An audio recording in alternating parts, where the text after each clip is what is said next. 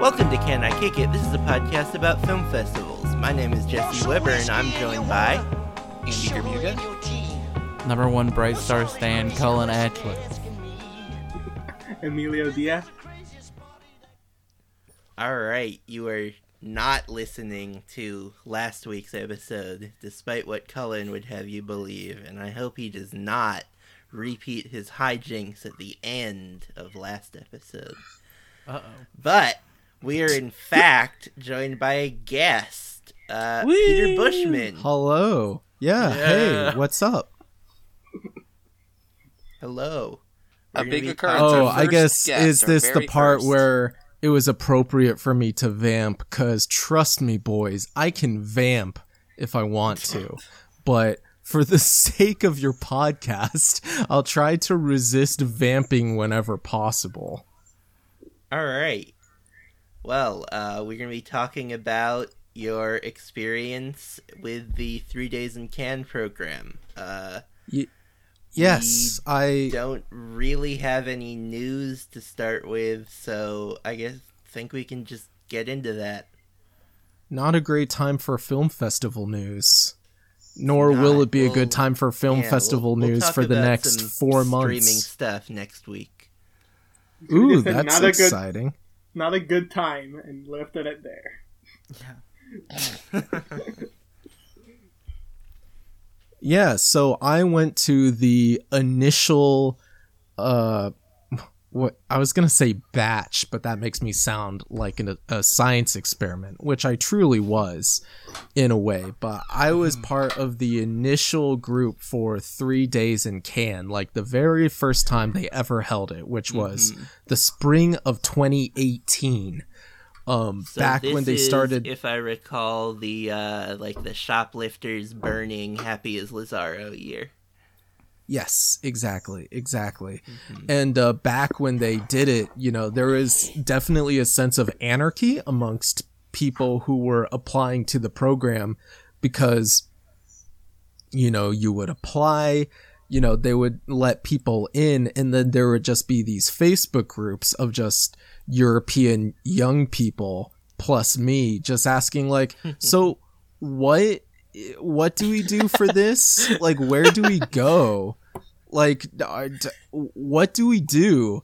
But the thing is, like, since this was the very first time they ever had the program, like, they hadn't, like, developed any of the materials that told you what the program was about or what they were doing, and so it was just like, everyone was just like bullshitting up until the point, we were there. Like, everyone was just so worried, like, oh no, I hope I don't go to France and then find out that they let me in on accident.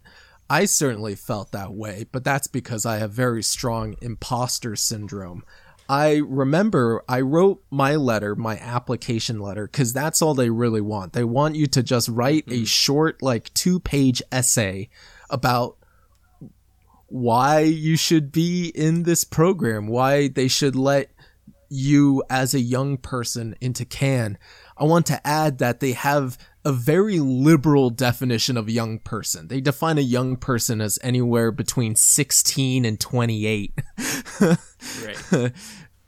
So, it's like, I feel like a lot of these programs, like, you get these Facebook ads, like Nickelodeon is letting in undergrads to a, internship program. Like, well, I'm aged out of that. But for people at home, it is very likely that you are not aged out of this program and you can do it like next year.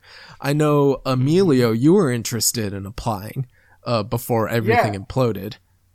Yeah, I was going to try to apply this year, even though I basically have no money to go, but I would have figured it out until the world started to fall apart, and I was like, guess I'll try next year. Yeah, exactly. That'll give you time to record and whatnot. I definitely use my life savings to get to Cannes, and now I have like some of those life savings back. But I've been telling people like for the longest time that like I like wrote the worst essay ever, and then they shouldn't have let me in. Like, I've been telling people that in my essay, I wrote that, you know, I regret being born and I wish my mother aborted me, and that the French people were so impressed by that they let me in. Then I read my essay recently. It turns out I didn't say that at all. I was going to say maybe they had Gaspar Noé grading the essays. Yeah, but I did, I sort of talk about how my mother did briefly work in the film industry, and so I have this sense of regret that her pregnancy with me just got her to quit permanently. But she only worked on like 2 films, one of which was a Harrison Ford picture. I don't remember what, might have been Air Force One. And then the other, the movie that she was a production assistant for, was North. Sure. And so I like opened up with the Roger Ebert quote, like, what is it? Right. I hated this movie. I hated this movie. Hated this movie. Hated it. Hated every simpering, stupid, vacant, audience insulting moment of it. Hated the sensibility that thought anyone would like it. Hated the implied insult to the audience by its belief that anyone would be entertained by it. And I sort of said, like, wow, that reminds me of my own life. No, but I wrote a lot just about like how I grew up in the Midwest, right? And you know, living in the Midwest, you don't get a fraction of the film festival resources that people in New York and LA do, right? And just like trying my very hardest to be engaged with the film festival system, despite, you know, having to, you know, drive a couple of states away just so that I can see the square or whatever, you know? Yeah. And anyway, I guess they liked my shitty essay, even though I wrote it on the day it was due, because a couple of weeks later they said, sure, why not? Yeah, and then I went.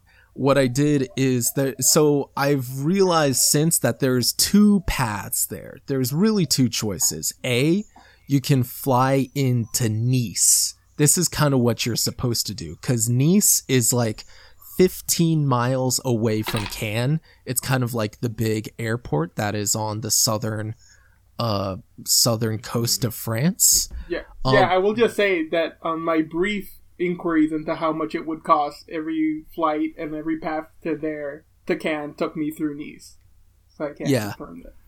The alternative route, which is what I did, is I flew into Paris, because my thinking was that, like, oh, you know, there's so many more trips, like cheap trips that you can take into Paris. You can use Norwegian Air or whatever. But the thing is, you then have to like get a 300-pound round trip by train to go from Paris to the southern coast of France. So it ended up being the same cost regardless. And I'm a very stupid person.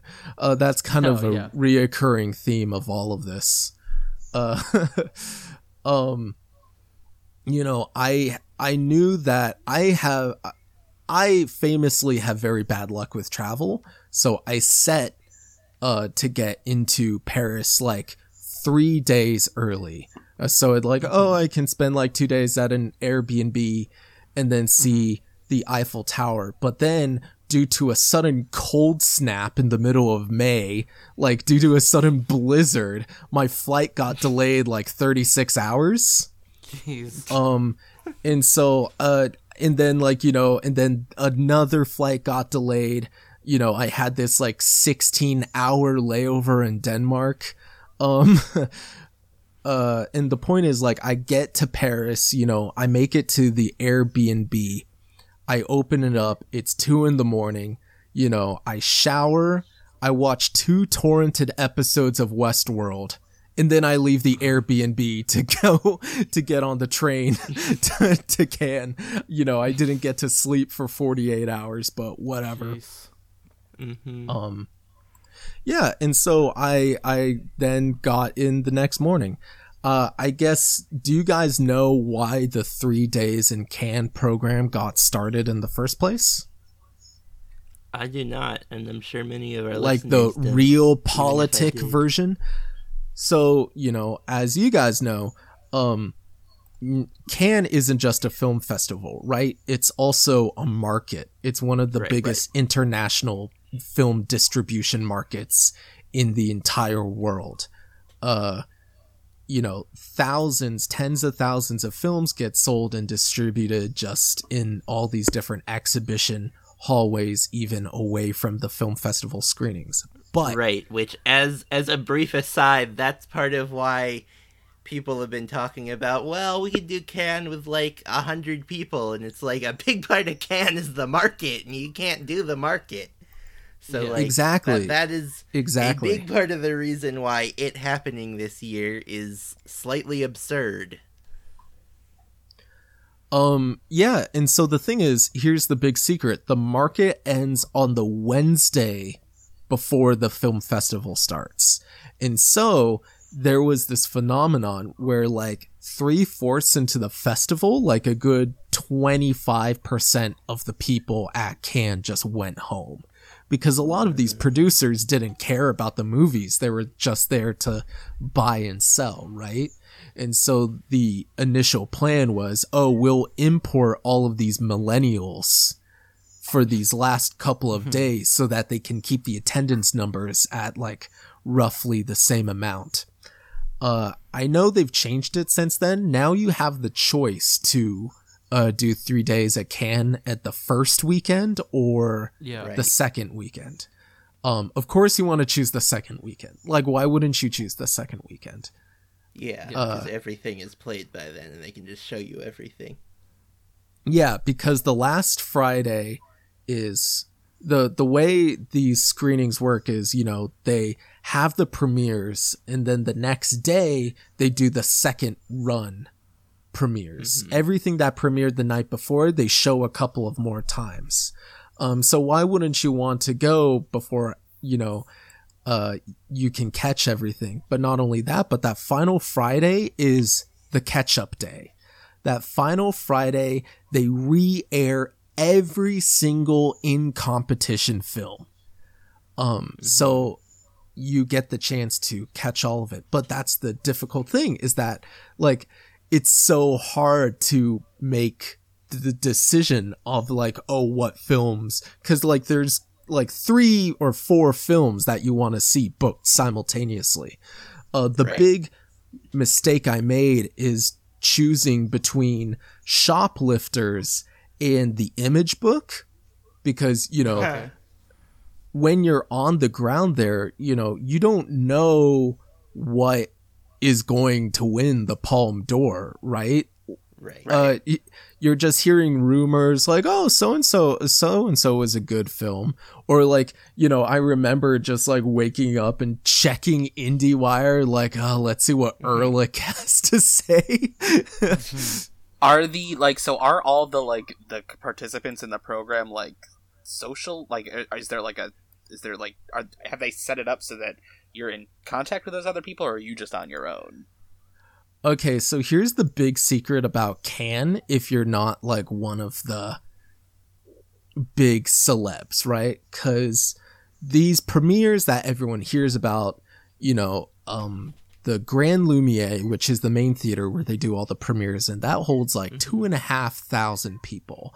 And I'm going to guess 1,000, 1,500 of those people are the same celebrities and directors and whatnot, French film critics or whoever.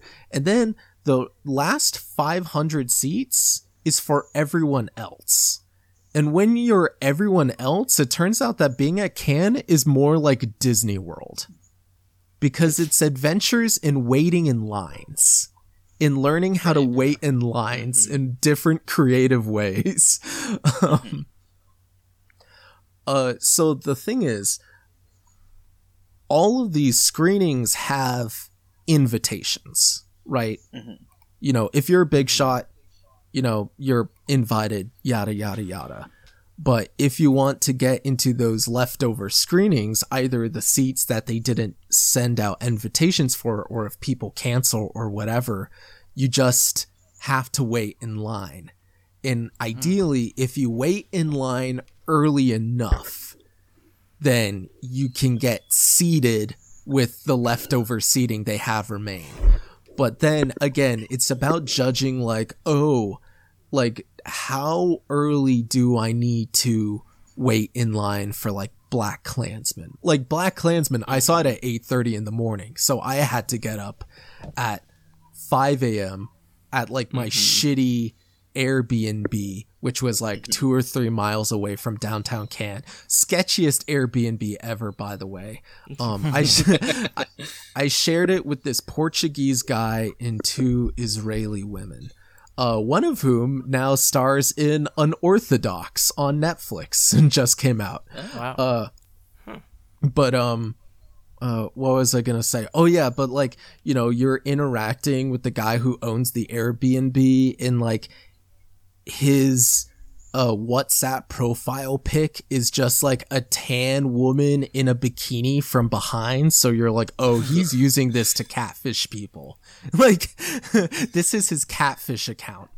And then one of my most quote unquote iconic memories is, you know, like, oh, where's the extra toilet paper? Just opening up a closet at the Airbnb and dozens of counterfeit Gucci bags spill out and just cover me like, oh god, oh no. That's better than our Airbnb story from the first time that most of us went to TIFF. We were like, oh, we should open a window on the first night we were there because it was really warm. And so we opened a window, and rather than Gucci bags, thousands of mosquitoes flew into our room. No, that's horrible. I forgot about that. That was crazy. Yeah. We also thought it was sold to us as a like 2-bedroom house with a pull-out couch, but like the pull-out couch was counted as a bed, so it was like a 10-foot by 10-foot room with like a loft bed. Yes, I feel that. Me and the Portuguese guy, I think his name was Miguel, we had to share the single pull-out, the pull-out couch, you know, enwrapped in each other's arms. Yeah, so it's like wake up at 5 a.m, put on your like kind of formal clothing, because it turns out that like if you're going to like the second run screenings, you can like you just wear formal clothing, which is like, oh, a white shirt and like a suit or something. If you're going to like a big premiere, which is like hard for people in this program to do, right? It's very unlikely you get to a premiere because you would have to get one of the special invite tickets that they raffle off at the morning of the screening, or alternatively, is that just for anybody, or is it specifically for the 3 days in Cannes people? For anybody. The raffle. So that's the thing, is that like when you're like trying to raffle these tickets, or alternatively standing in line, it'll be like you, but it'll also be like guys from Shanghai's 3rd biggest newspaper, right? Because like the biggest newspaper, they got their tickets already, like they're fine, they got their press badges, but like the 3rd biggest newspaper don't have like the credentials, so they just have to like wait in line and hope that they get to cover the movie, you know? Yeah, but like for the big premieres, it's black tie. Okay, can you guys tell me what a black tie outfit is? That's a tuxedo, right? A tuxedo, yeah. You gotta wear a bow tie. Yeah. Yeah, so it turns out I'm a stupid idiot because I thought it meant you wore a black necktie. And it turns out, no, that's literally not it at all. So I mean, it's not well named, certainly. So this leads to like one of my most absurd stories at Cannes. So as I said before, there was generally very little chance for people in this program to make it to like an official like premiere black tie event. But there was one exception. On the second to last night, a little movie debuted called Solo, a Star Wars story.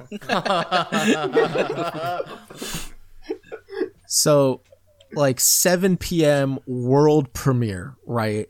You know, like, oh, you know, John Boyega would be there, and, you know, who knows who would be there.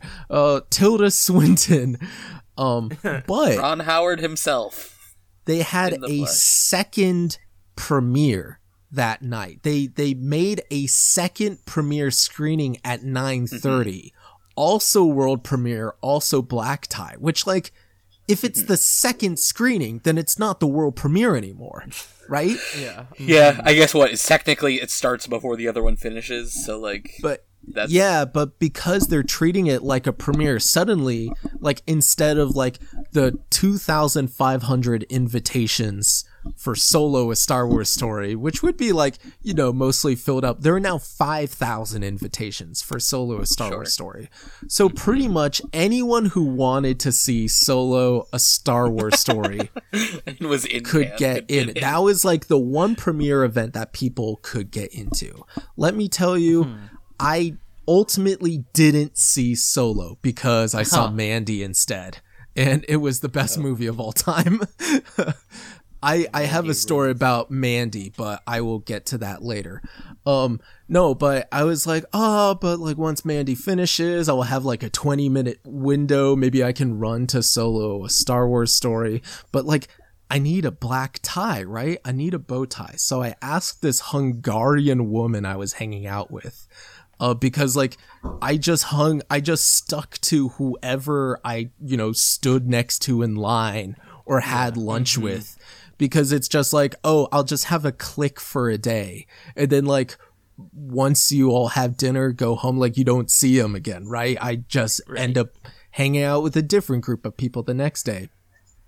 But all these Hungarians who were amused by my accent and diction, they said that I was the most American sounding person they ever heard. I was like, you know, it's like, come on guys, we gotta bounce, yo. And they go, bounce. Like, what's wrong? What's wrong with the way I say bounce? Which, of course, there's many ways I'm wrong with that. But anyway, I was like, shit, I need a bow tie. Like, what do I go? And one of these women said, like, how about you go to Claire's? I'm like, Claire's? Like, we have Claire's in the United States, but, you know, it's not... You know, it's kind of like a Libby Lou, you know, it's like the place where 15-year-old girls get like bracelets and accessories. I'm like, I'm not sure that's where I could get a bow tie. And then she's like, oh, no. No, you can get a bow tie at Claire's. So I went and I navigated. I was on my own for a couple of hours in between screenings, just like sweatily running around the stone-paved streets of Cannes, just trying to find this Claire's. And then I finally go in. I'm just like dripping with sweat because it is the middle of summer, right? Yeah. All the French women in the store turn around and stare at me. I was like, oh, hey. I'm looking for a bow tie. And the woman's like, booty? Yeah, a bow tie. There's like a black tie event for Solo, a Star Wars story. Maybe you've heard of it. Un papillon? I'm like, you know, making a gesturing motion like, un papillon, which, you know, turns out papillon is French for bow tie because it's like a butterfly shape, right? I was like, yeah. Un papillon, por favor, you know. and then she squeaks out in English, like, monsieur, sir, how do I say that this? This is store for little girls. You need to go to Zara. I was like, okay. So I just went down the street and I got my adult man bow tie. But I'll quickly follow that up with my my Mandy story. So Mandy was not a Cannes film. It was a director's fortnight film. Have you guys gone over the difference between Cannes and the director's fortnight? Not extensively. We probably would be in several weeks when we cover the director's fortnight from 2009. Yes. Okay. So, like, just the briefest overview. Director's Fortnight, they created in 1968. They kind of canceled Cannes that year. All the directors wanted to be in solidarity with the striking students and all the other French people who are striking, because everyone striked in 1968. And so it's like, we'll just make a new festival and that won't be crossing picket lines, which, like, I don't think that's how it works. Like, that's just a scab festival. What are you talking about? Sure. But yeah, it's like, that's, kind of like the third big set of films, as you guys know, after, the main competition in Un Certain Regard. However, for the viewers at home, there is a major difference between Cannes and the director's fortnight. The director's fortnight is open to the public. This is something I learned the hard way, because I tried to get into the new Mamoru Hosoda film, Mirai of the Future, by standing in like the press line, and there's like not going anywhere, and the whole time they're like, we're not sure if we can let you in based off of these credentials.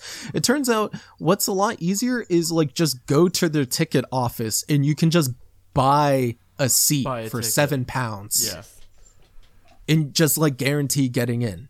Like, don't, like, if you're going to a director's fortnight film, just buy the €7 ticket. That's all you need. But anyway, Mandy, that was the only one that I managed to get to. I wasn't able to catch Climax, sadly, and I had to wait another 11 months in order to see it. But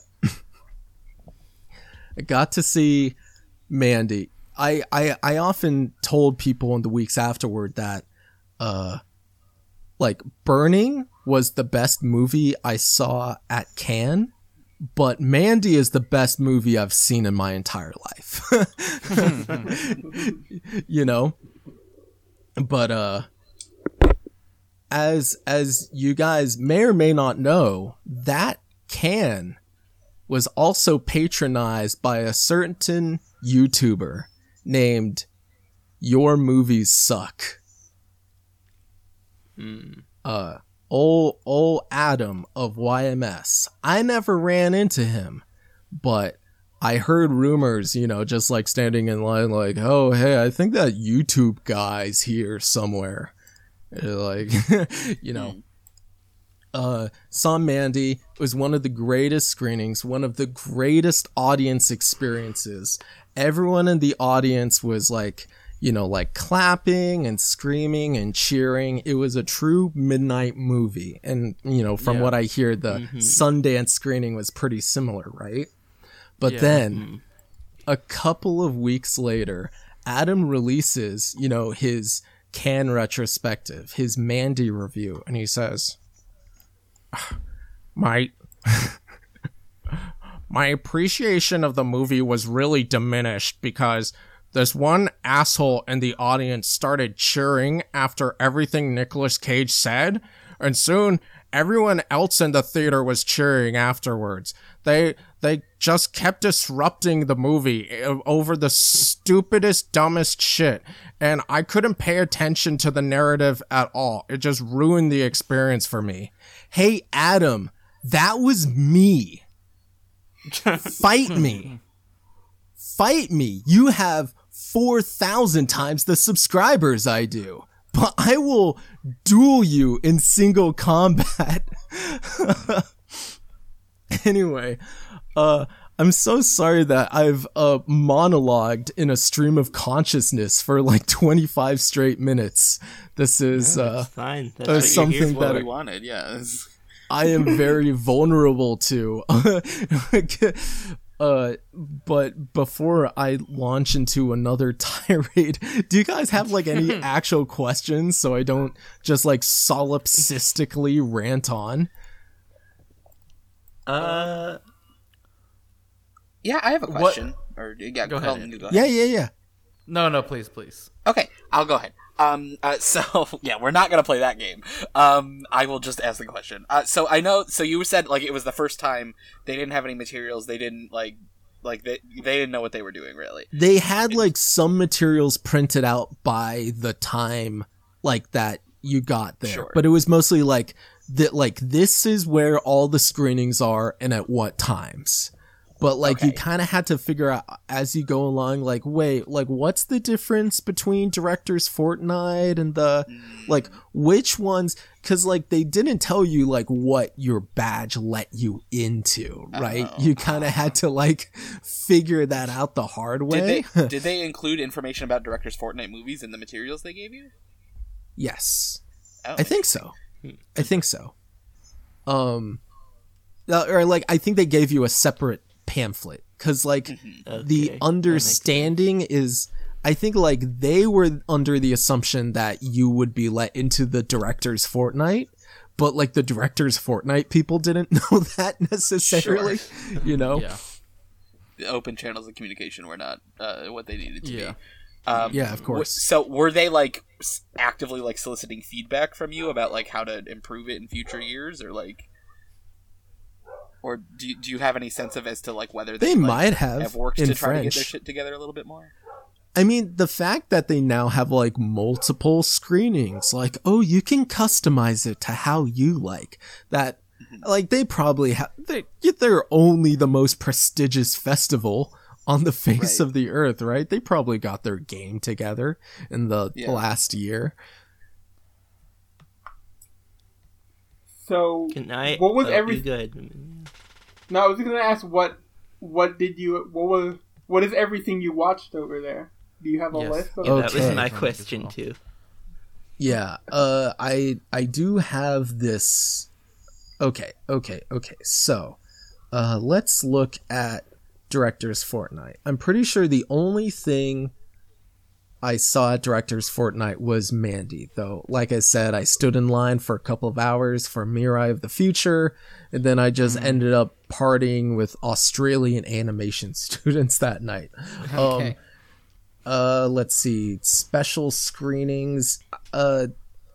No. Okay, out of competition. I was so annoyed because, you could get into out of competition movies, right? Like, you know, like Solo, a Star Wars story.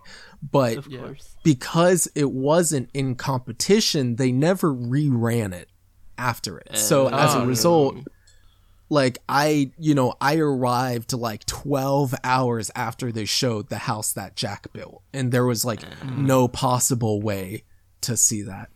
And then that night I was like, hey, who wants to see Fahrenheit 451? And nobody saw it because the movie doesn't exist. I did not see any Un Certain Regard films. I deeply regret that. It's just one of those things where with the in competition films, there's like enough press, you know, you kind of have an idea of like, oh, this is what I should be looking out for. But the whole point of Un Certain Regard is that they're all like unknowns, right? Even to the establishment. So it was very hard to parse like, oh, are any of these worth watching? And then towards the end, it's like people said like, oh, I saw that weird like Norwegian troll sex movie. Yeah. Right. And that ended up winning. Border and Long Day's Journey into Night look to be like the biggest that came out of Un Certain Regard that year. Yeah.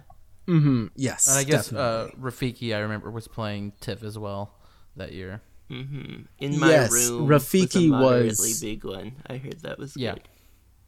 Yeah, it was a big queer palm thing. Like I think that was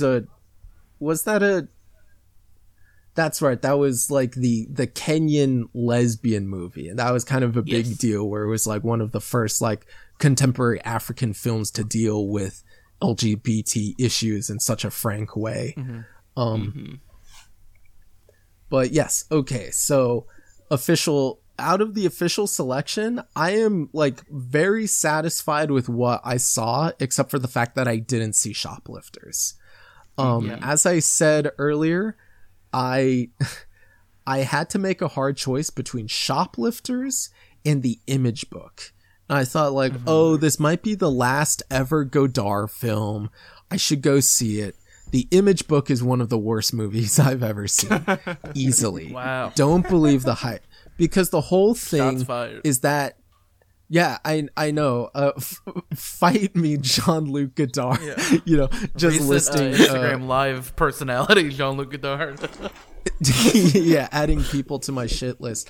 No, but the whole thing is like The Image Book is just like the whole thing is just a montage of like dissonant imagery and like dissonant sounds. So it's like, oh, it'll be showing people ballroom dancing, but then it'll be, you know, you're hearing a train at the top of the speakers as loud as you can. It's so loud, you can't even handle it. And it's like, hey, Jean-Luc, that's just a YouTube poop. You know, this is something that the youth have been doing for the last 15 years, just mashing up dissonant sound and imagery in, you know, upsetting ways. But then, you know, everyone in the establishment's like we have never seen anything so revolutionary as this. Like, yeah, because none of you French people have been on like an MLG remix YouTube parody, right? Like, Jesus. You've never heard like a World of Warcraft goblin scream smoke weed every day at you while like flashing gang signs, you know? Like, but I should say that was the only thing I hated well, okay, that's not fair. There was another movie I didn't like, and this will get me into a little bit of trouble, but at the time I watched it, I did not like Under the Silver Lake. Oh, wow. No. But let me defend myself. It was my final day. I had been like waking up at 6 a.m, going to bed at like 1 a.m. to like see like 4 or 5 movies a day for the past 3 days. And so I was like in a fugue state, just like sleepily fading in and out of consciousness at the movie, just like kind of like waking, you know, like the guy was like sitting next to you was like, you all right, dude? Like, yeah. But I was just like so exhausted at that point that I just like I would blink and then like maybe 15 minutes of the movie had went by. Yeah. But like that movie is such a dream experience in and of itself, right? That like I was disassociating throughout the entire thing. So I recognize that even though I didn't like it at the time, I wasn't under the right state of mind, and I am willing to reevaluate it at a later date. As people know, that is mine and Jesse's take on Baccarat. We both sat side by side each other at Toronto and fell asleep for long stretches of it. Yeah. A fun fact, I also slept through portions of the Image Book because it's like, let's see if I can sleep through Jean-Luc Godard through his like audio of like World War I artillery. That's a challenge, Jean-Luc, and I did it. The bastard. Okay, I will stick up for the Image Book a little bit, which is just to say I saw it at Toronto that same year, and I don't recall most of it, but I believe there is a whole sequence of trains, and I remember enjoying the train sequence. But you know, you can get a train supercut in all sorts of places. Yeah, of course. Yeah, but anyway, I opened up with just straight dunking, which is unfair, right? Because I enjoyed like all of the other movies I saw, so I will finally go through them in alphabetical order. Okay, I saw At War en Guerre, which was like, it's a pretty obscure one. You guys, have you seen that one? I have not. I have not seen At War. It's just like Brisé it was. Movie. It was just like it didn't really make a splash. It was fine. It was just a like a the Wikipedia found page footage. is just like it's this movie. It was in Cannes, and then one more sentence: the film gained acclaim for its portrayal of working people. End of Yeah, so Wikipedia. it is just a like a found footage style drama, you know, just like constant handheld cameras. No, yeah, handheld, that documentary style. That's what I should have said, not found footage. we found this tape that showed French people yelling at each other. No, so it's just a movie about like there is like this German owned like car manufacturer or something, and they decide to like automate out the workers, and so all these French blue collar workers go on strike, and that's it. It is like this documentary style drama about all of these workers going on strike and just going through like all the different things of the process, like the negotiations, just, you know, their rallying cries, even though they're like not doing well and they're like on their last legs and they don't have any money and so forth. And, you know, it's like, it's a fine film, but like it didn't surprise you at all. Like it's literally exactly like you could guess the message just from, you know, hearing the premise, like, hey, neoliberal capitalism is bad, you know, and it just like disenfranchises workers. And then like the big twist at the end, spoilers for everyone, is that like the union boss is like so fed up how like despite all of the sacrifices they've made, like no concessions or whatever from the Germans, so he just like goes into the factory and lights himself on fire, and then everyone's like, wow, it's so sad he lit himself on fire, and that's that's how the movie ends.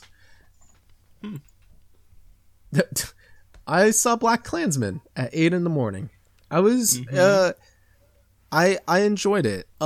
When I saw it, it was kind of like I couldn't decide like, oh, what do I like more, like Black Klansman or Burning? But now it's pretty decisively Burning. I think I've reevaluated my position that Black Klansman is like good, not great, because like it's, you know, very powerful, very fun at times too, but you know, there's like just a little bit of hollowness in its like critiques of like police brutality and stuff. Burning's a masterpiece. Like, what more can I say about Burning? It's an utterly sublime film. That is the only one that I saw in the Grand Lumiere, in the actual 2500 thing. Like I got to see it when they reran it the next day or something. But there was this one little detail that I've never heard about in Cannes screenings before that I thought was hilarious. Because like when the theater started, or when the movie started, I'm sorry, you know, like the first production logo comes up. Everyone, whoa! Yes, yeah. Or not cheering maybe, but they politely applaud. Everyone's applauding. I'm like, wow. Then the second production logo comes up. The third production logo comes up. The 9th production logo comes up. Yeah. Right. People get, yes. And then the movie just starts, and like no one was expecting the movie to start. They were just expecting more production logos. Yeah. I saw Capernaum, which was a really nice film. It sort of got a lot of buzz at the time. I think it's kind of faded since then. It's sort of this Lebanese interpolation of Grave of the Fireflies. Did you guys get to see it? I have seen that movie because it was Oscar nominated. Yes. Last year. I had a harder time with that movie. I was not super into that movie. But it's one of it's fairly it's very controversial, punishing. like, yes. Yeah, but I can imagine. Yeah. It doesn't give you a lot to hold on to, right? Yeah, and I mean, yeah, it very much like stacks the deck in favor of like this kid. I feel like where it's like, well, you gotta be on this kid's side because he's a kid, and then like it has the kid express some stuff that I'm like a little bit like, I don't know about these ideas that this kid is expressing. At the end, the kid, I'm just gonna give it away. The kid goes to his parents who are poor as fuck. Like he runs away like pretty early on in the film to like live on his own on the street, and he eventually like ends up adopting this Ethiopian orphan due to circumstances. But like he comes back, he like confronts his parents near the end of the movie, and he's like, "I'm gonna sue you guys for giving birth to me, you assholes." Right. And then he's like, his poor parents are like, "What have we done? We've only given you love," you know? Yeah. Yes, that's what I've heard about that movie. There were enough high-profile detractors that I was dissuaded from seeing it. It's not horrible. Not nearly as horrible as the Image book. Sure. No, it's fine. It's like it's one of those things where it's like a good movie in a vacuum, but like compared to the competition, it doesn't hold up. I saw Cold War. I loved Cold War. I was enchanted by it. I would have said it was my favorite movie if it wasn't for Burning. That is a supreme masterpiece. Again, it's like it's one of those things where like Cold War unexpectedly got like a shocking amount of Oscar acclaim, right? Yeah, best director and cinematography. Yeah, it broke into director, in foreign language, And, didn't it get cinematography? Or like nom for cinematography? I think so. The Oscars do like black and white. Mm-hmm. They'll that's try to true. get at least one black and white cinematography nom every year, I feel like. Well, that one Oscar is gonna Oscar. Roma also. Oh, that's right. But I do feel that in a way that kind of preempted Parasite, and it was like one of the only one of the only like foreign picture nominees that I can think of that not only broke into Best Picture but into like just like above and below the line categories. Like I know, yeah, that director nom is really cool for that movie. Yeah, because like normally, like if a foreign picture does well, they put it in Best Picture, then it gives away, right? Like, oh, Amour is gonna win Best Foreign Picture. Like, why are we even pretending to have an award right now? Right. But like, I've never seen them put it in those other categories, so I thought that was so neat. I didn't see Dog Man, but everyone said that dog was nice. I'm pretty sure it won the Palm Dog, right? I believe so. You're really asking for it if you put dog in the title of your movie. Yeah. I know. I didn't see Happy as Lazaro. People enjoyed that. Didn't that get a Netflix release of all things? It did. Yes. Jesse's a big fan of that movie. Yeah. Yes, I like that movie quite a lot. They bought it, I believe, after the festival, because this was the first year that Netflix films were not allowed to play in competition, but then as soon as the competition ended, they were like, aha, we will take one of your most acclaimed movies. Yeah, that was their that was their checkmate. I did not see The Wild Pear Tree, which is a shame. I saw Under the Silver Lake instead, but maybe it's for the best that like I ended up like stating through a film that would ultimately end up being like more accessible in the United States, if not for a long while, rather than like, I don't know. I feel like I wouldn't have been able to forgive myself if I went to like the Ceylan movie and then fugue stated through all 3.5 hours of Turkish intergenerational drama. I could definitely imagine like sort of like jet lag brain falling asleep through that one. It's a pretty low key movie of just conversations, but if you haven't seen it, I would definitely recommend it. We watched it for our 2019 awards, and it's really great. It stuck with me a lot. Mm-hmm. Yeah, I really want to see it. And all of like Ceylan's other movies, right? Like, I know tragically little about Turkish cinema.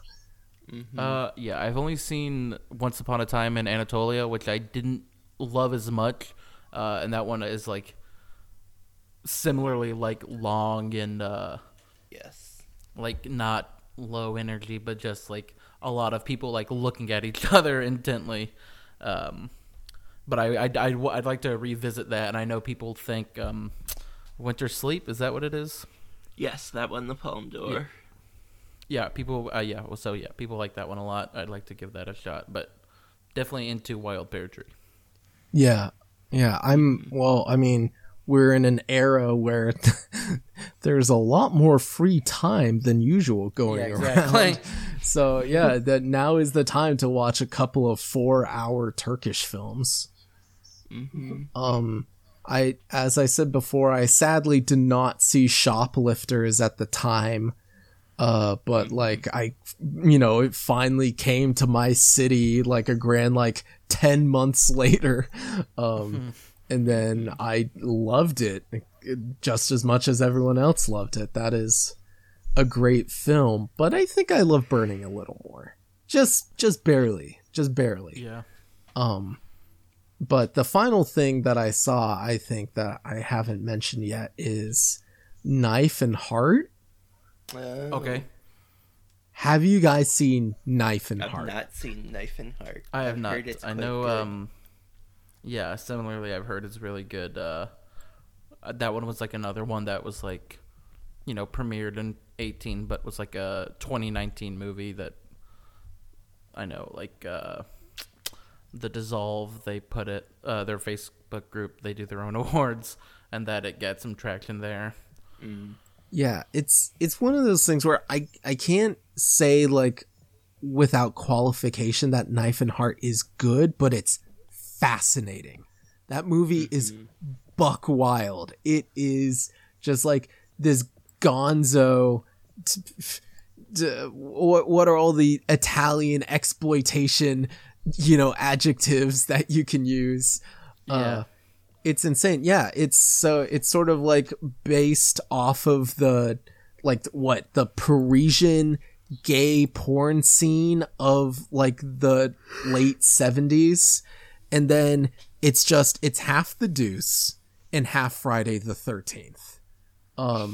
There's just this masked killer going around killing gay porn stars, and it is like very campy, very unhinged. And like I just looked up like who directed it, and it's a musician. Like it's just a guy, right? Yes, exactly. It's weird. It gets especially weird in the second half. I can barely remember what goes on because it just gets so disassociated from reality.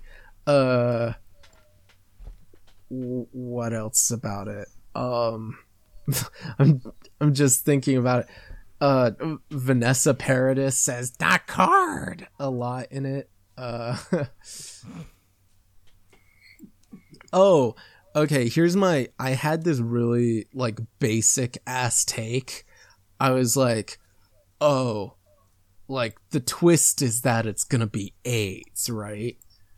Which, probably would have been a hacky plot twist, right? Like, oh, it's AIDS killing all these gay men in 1979.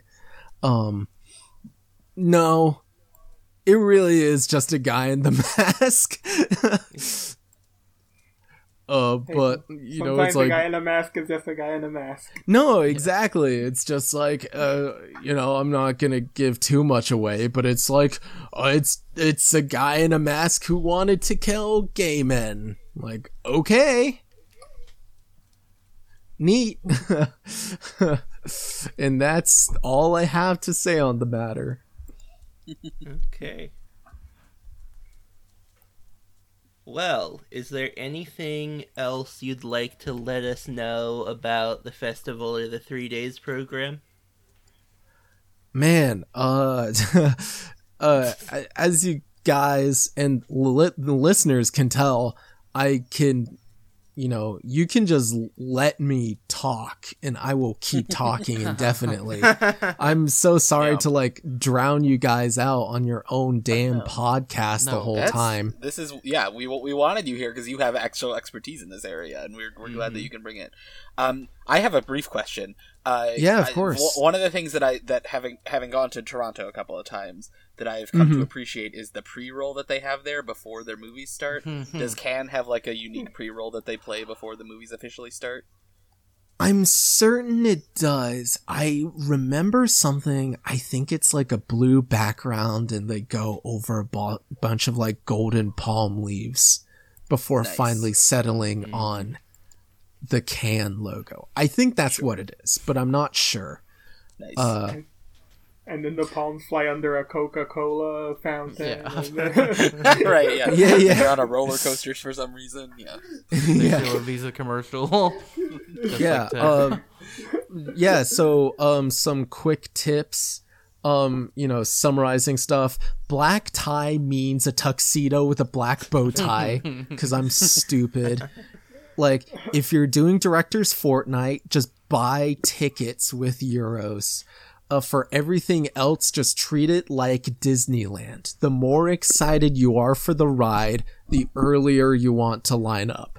Because there's nothing that sucks more than waiting in line for 80 minutes and, not making it into a movie. Which, fortunately, I didn't have to deal with too often.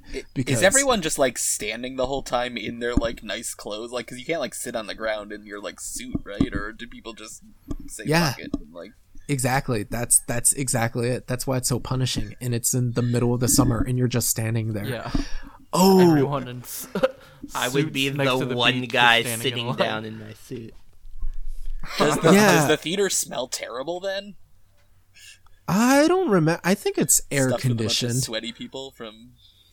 But you definitely want to figure out a way to have water. I distinctly remember there being like a scarcity of water bottles because rich people and French people hate drinking bottled water, Like you kind of have to, it's like, where can I get a drink around here? It's like, oh, you can go... like you end up having to like walk half a mile away to a grocery store for the actual locals, to just get like bread and a baguette so you can actually eat something. Wait, I have a question. You've mentioned that you managed to see Burning in the Palais. Is there anything interesting about the inside? What are the sightlines like? How is the Palais like to actually watch a movie in, apart from the crowd experience? Yeah, it's like, no, it's great. Like not the cushiest seats in the world because they obviously need to fit 2,500 people. Yeah. But like I do remember like pretty steep rows, like everyone can see, That's good. This is like a massive room and it's like if people had to like look past people's heads and shoulders in order to see the movie, then like what are they even doing there? Right, like this has been scientifically engineered to do that. But most of the time, you're not going to be in the Grand Lumiere, right? That's only like I only got it once for Burning, and that was like a complete coincidence. Most of the time, you're going to be in the other theaters, which I'm going to flex now. The Bazin, the Buñuel, the what's the other one? The Debussy and the Soixantième. A lot of those are like like one building. They're like one complex where they all are. So the two main theaters, the Grand Palais or the Grand Lumiere and the Debussy. The Debussy is like the 1,000-seater are in the Grand Palais, but then like the other three theaters are kind of like awkwardly built like off to the side like over the course of the last 80 years. So it's like, oh, this is like kind of connected to the main complex, but you can't go all the way. A crazy thing about the inside of the the Grand Palais, but maybe this shows just like what a humble Midwesterner I am. I was like, okay, this is like the inner sanctum of worldwide film intelligentsia. Like, what are they gonna have in here? Like, are they going to have like arcane knowledge? Are they gonna have some sort of like, are they gonna have sex dungeons, you know? But what just shocked and amazed me is they have the Nespresso bar. They have a bar heard about this, where you go up and you can just get unlimited free fancy coffee. It's like, hey, like, oh, thanks for the mocha. Like, how much is it? It's like, no, sir, it's free to all the VIPs here. Like, I'm a VIP who gets infinite free coffee. But I mean, as we've established, no amount of free coffee can't prevent me from having a fugue state in the middle of Under the Silver Lake. So it also can't replace water.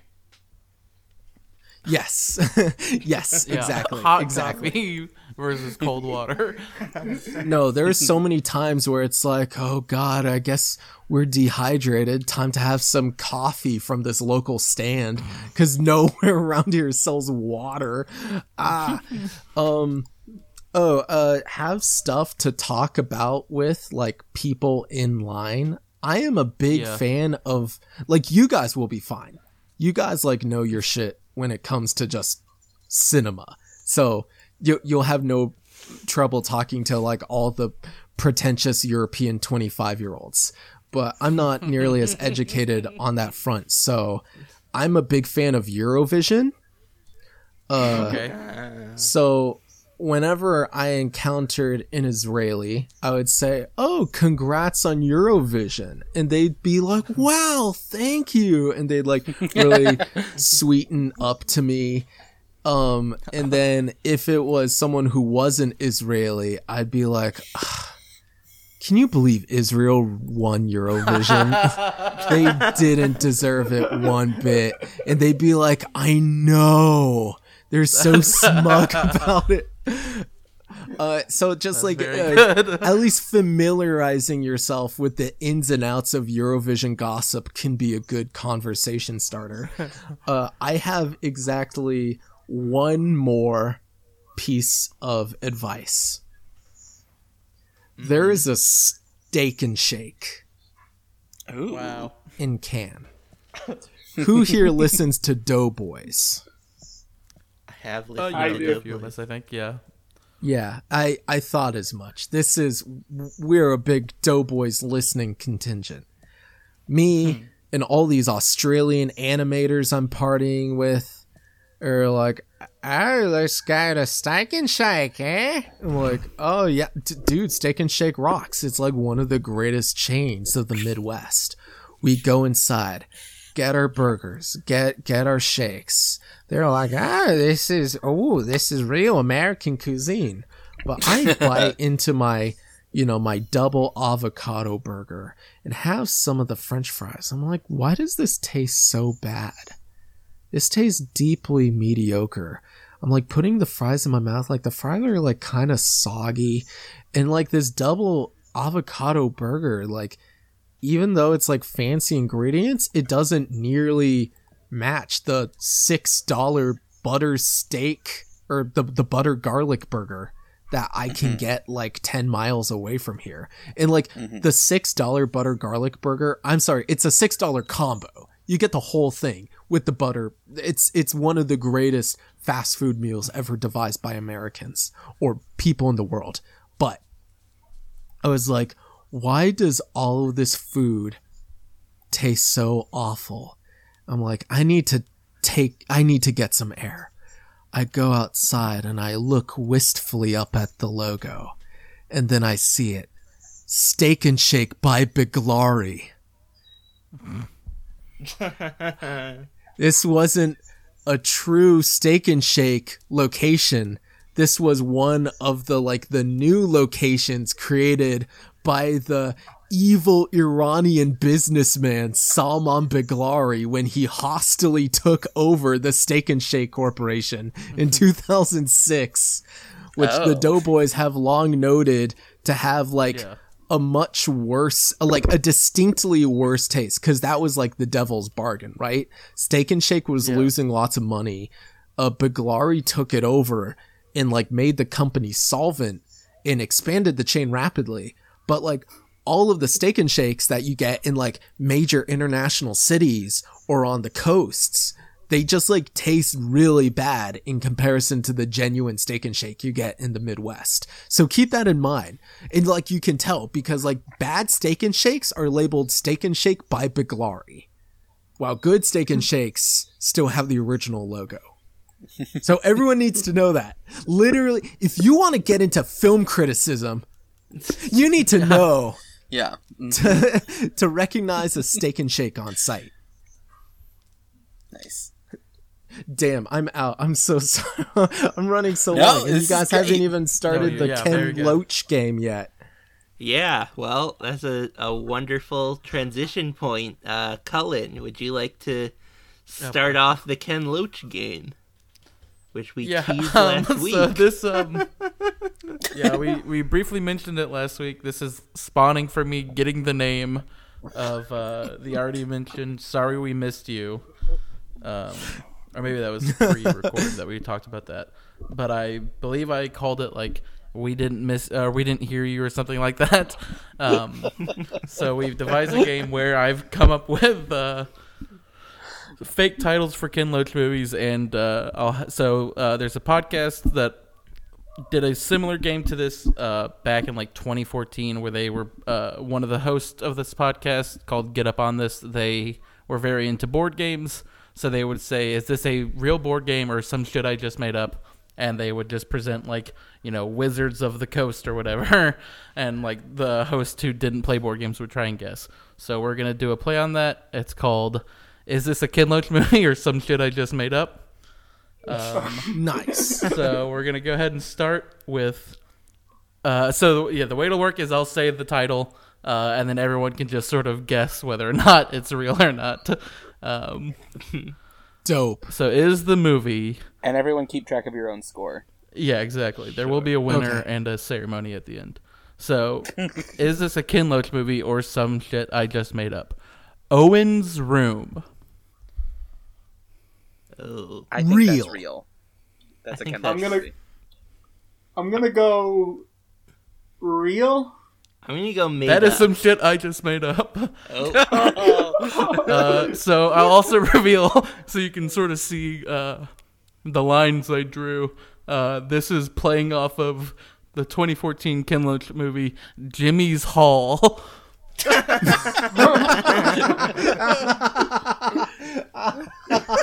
So, let's go. Is this a Ken Loach movie or some shit I just made up? Poor Cow. You made that up. Now I feel like that seems so made up that it has to be true, so I'm gonna go with true. I'm gonna go with false, because I'm a sheep. It's real. 1967. His first movie. You were totally Poor Cow. right. Damn it. His first movie. All right. He's been making movies since like 68 or something. No, it can't be that. He has like 25.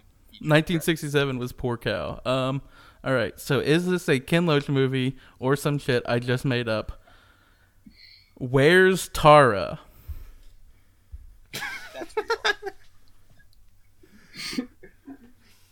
That can't Real. be real. Where's Tara? I think it's real. I'm gonna go with real. I'm gonna say Some shit I just made up.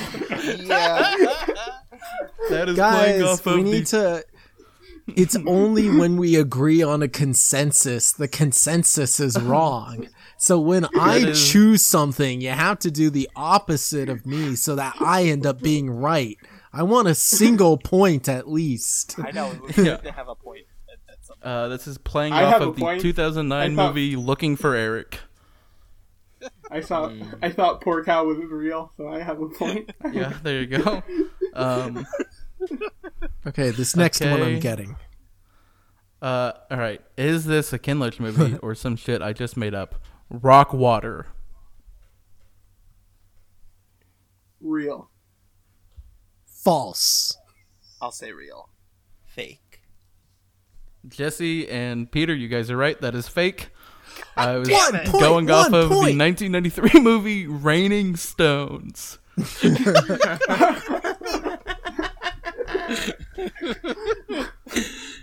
don't have a single point in this game. Yeah, this is going better than I thought it would. I thought everyone would just be like, "Of course that's fake."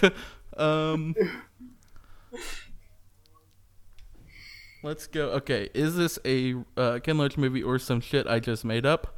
Streets of Derby. Oh, that's real. That has to be real. Everyone weighed in? Yeah.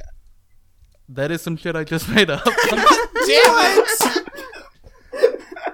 Streets of Derby, of course, a play off of Route Irish. What? Route, however you pronounce it. 2002 I'm movie offended. by Ken Loach. You didn't reach. I guess you lived in England. Well, I was gonna say you actually looked into places in England to come up with something. No, I did. You can't imagine how little research I did. It was looking at the Okay, here we IMDb go. list for Oh, I Ken did Loach. not. So one thing, I have not crossed off the ones I've said already. Okay, You did- here we go. You did so little research, you accidentally came up with real ones. Yes. Okay. Is this a Ken Loach movie or some shit I just made up? Ladybug, Ladybug. That's real. That's real. You're just making fun of us at this point, you bastard.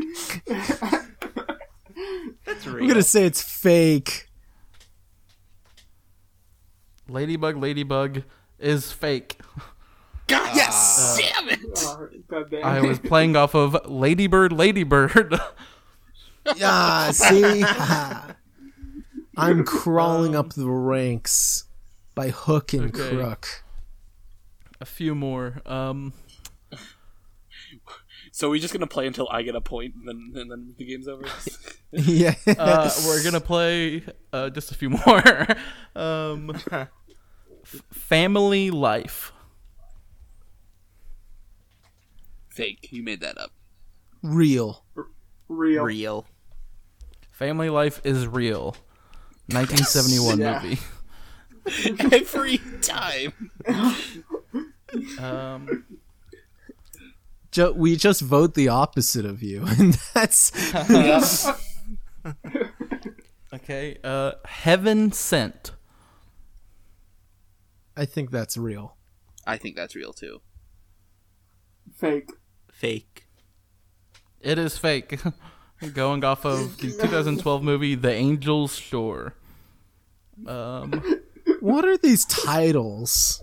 That's why the game's so good. It's like it's a reference. I'm referencing the 2003 movie. It's 2:00 right now. You know. Yeah.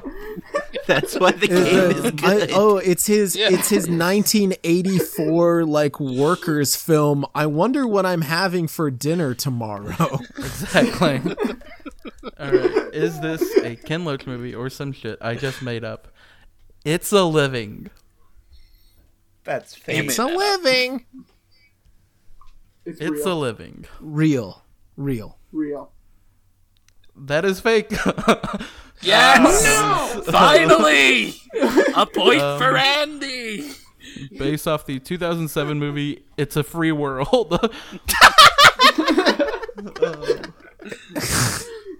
It's a living. Yeah, that's Shouts to Ken Loach, the god. yeah, the god.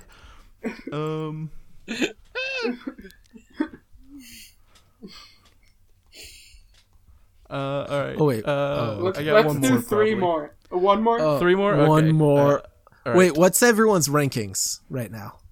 I have 1 point. I have Nice. 3 points. I believe I have 4. Oh man, I have 3. So this could end up determining placements. Yeah, we'll do. I'll do. Two or Last three more. one's worth 10,000 someone points. gets 5. Sure. Yeah, we'll play it till someone gets 5. Is this a Ken Loach movie or some shit I just made up? Looks and Smiles. Real. That's real. I'm gonna say real. Real. That is a real. Yes. No! 1981. Jesse just Okay. won. Then that will take me to 5. So a few of One the more was all it movies that I took. didn't get to. We've got Blackjack, Fatherland, Hidden Agenda. Are those real or No, fake? you have to tell us These which are all are real. real and which. Oh, okay. Oh, okay. sorry. Blackjack. You know, Secret there's- Agenda is a real one? Hidden Agenda. He had a movie called A Fond Kiss, but spelled A-E. Like, I think that's the Irish or English spelling of, maybe it's like eh. And it has an alternate title that's Just a Kiss. I was going to use that to trip everyone up, but I didn't need to. There was, of course, he's got the movie 1991 Riff Raff. My alt for that was Flim Flam. And he's got the 1998 movie My Name is Joe. And my alt for that was My Name is Earl. So... that was when I was like, if I had done this and it could have been like so ridiculous that you would have thought it was real, or I would just look like an idiot. But that's the Ken Loach game. Congrats to Jesse. All right. Thank you for writing that, Cullen. That was very fun. Mm-hmm. Yes. Yeah, that was great. Shite. All right. Everyone invest in some so- social services today. So Yeah, next exactly. week we're going to be talking about some new streaming releases, probably including Never Rarely Sometimes Always and Bacurau. Those feel like kind of the two big ones, so we may go into spoilers on those, probably not on other movies we might want to touch on. If there's anything else that we all watch and really want to talk about, I will tweet about it and let you know that you might want to watch Or- it before you listen. If there's but anything yeah. one of our listeners has seen and wants to recommend to us, let us know. Yeah, that'd be great. But yeah, Peter, would you like to plug anything? Yeah, sure. So I have done many things spread across the internet, but they're always in very weird corners.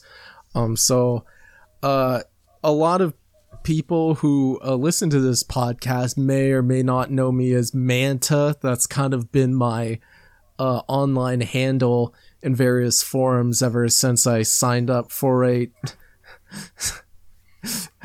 fantasy webcomic forum in 2007. But Simpler times. yeah, you guys, but like if you're part of the Blank Check community, you might know me because I did all of those weirdly intensive Miyazaki write-ups.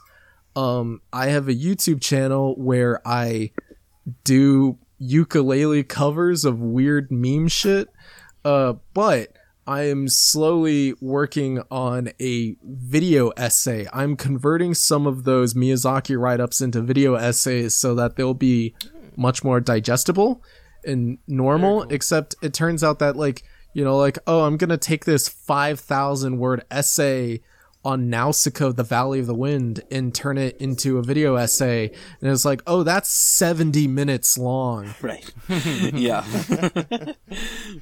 And it's like, oh, maybe I should do something that's like 5 minutes long because that's normal. But we'll see. Again, we live in a world with infinite free time. I think in most timelines, I would ultimately end up getting nothing done at all. But this is the infinite free time timeline, so maybe you'll get to see some video essays coming out soon. The main thing I'm gonna plug besides that is I have my own podcast called the Superhuman Samurai Cyberpod. Me and my co-host talk about this Power Rangers knockoff from 1994 called Superhuman Samurai Cyber Squad, except we do recap stuff, we do the recap stuff, but since our inception, the definition of our podcast has expanded a little bit to encompass different American interpolations of Asian culture that we cover whenever we feel like.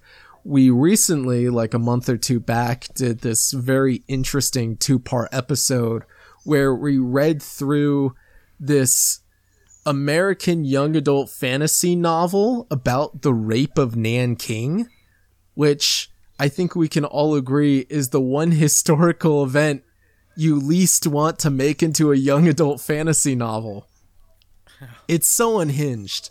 But yeah, if you just want, I'm sure that by the end of this, you guys love hearing me talk in uninterrupted strings of dialogue.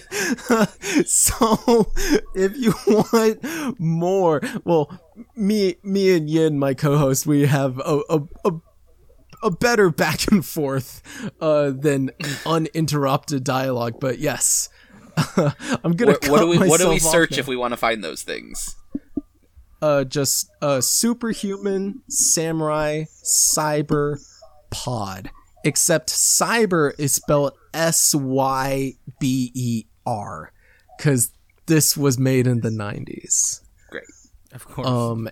And then if I ever get the video essay done, I'll probably post it in various forums that your listeners will coincidentally browse. So I don't know. So maybe they'll independently discover that way if it ever gets completed in 10,000 years. Okay. Great. Very cool. Yeah.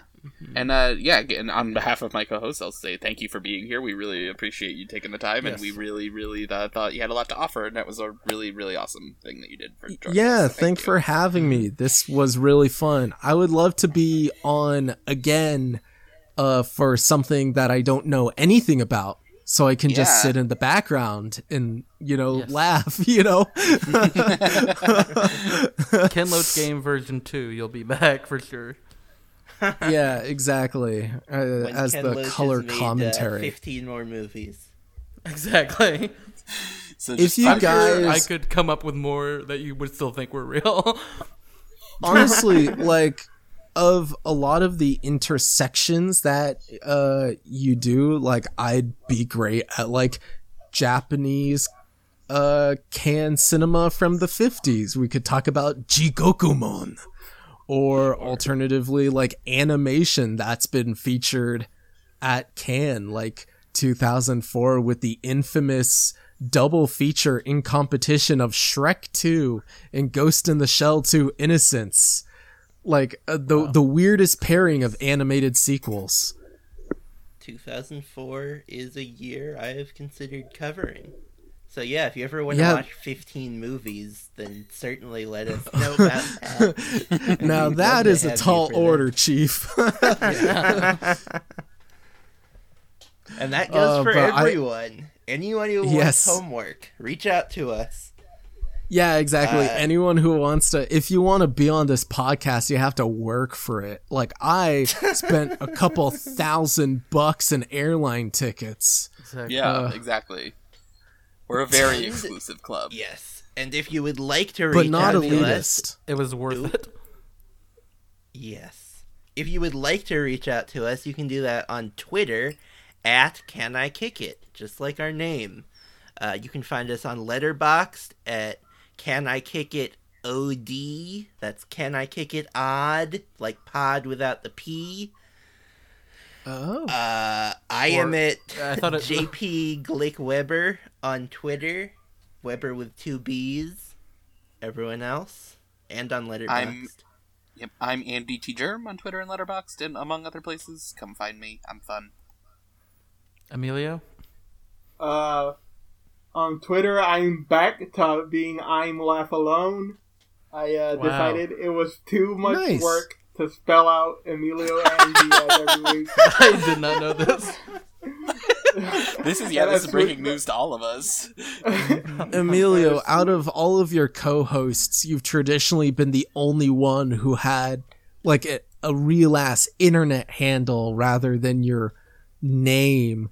And I'm glad you're back to the handle. We can, go back to 2007 when we would just use short phrases to describe our personalities on fantasy webcomic forums, and they would become our identities for years and years to come. On a lot of those. Tried to see if I Laugh Alone was on Twitter finally. It's still not. No. Went back to I'm Laugh Alone, like the good old days. Yeah. So you can find me on there on Twitter, on Letterboxd, on whatever. I think I'm I Laugh Alone on Letterboxd. That's my name. Don't wear it out. Cullen, you want to round this out?